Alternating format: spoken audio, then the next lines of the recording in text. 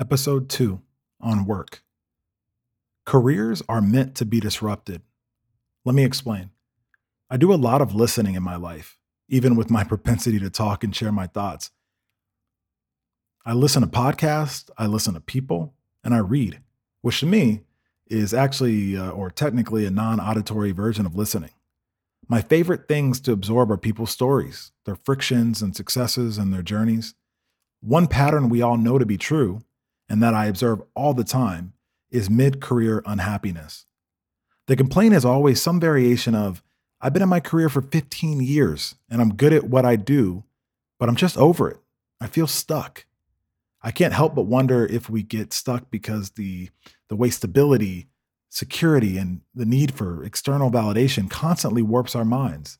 It can be puzzling how exciting change in the world can be, but internally, change is anxiety inducing, inviting our worst critics and letting fear inside. Our challenge is to let go. During the height of the crisis, I made the decision to pivot my career to try something new.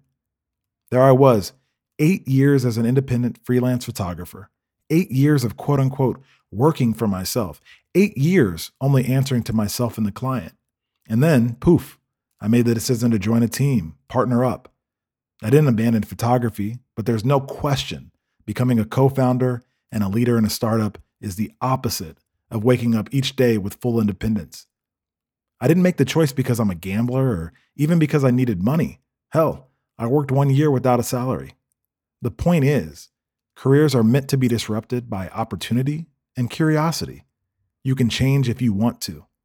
Don't get stuck.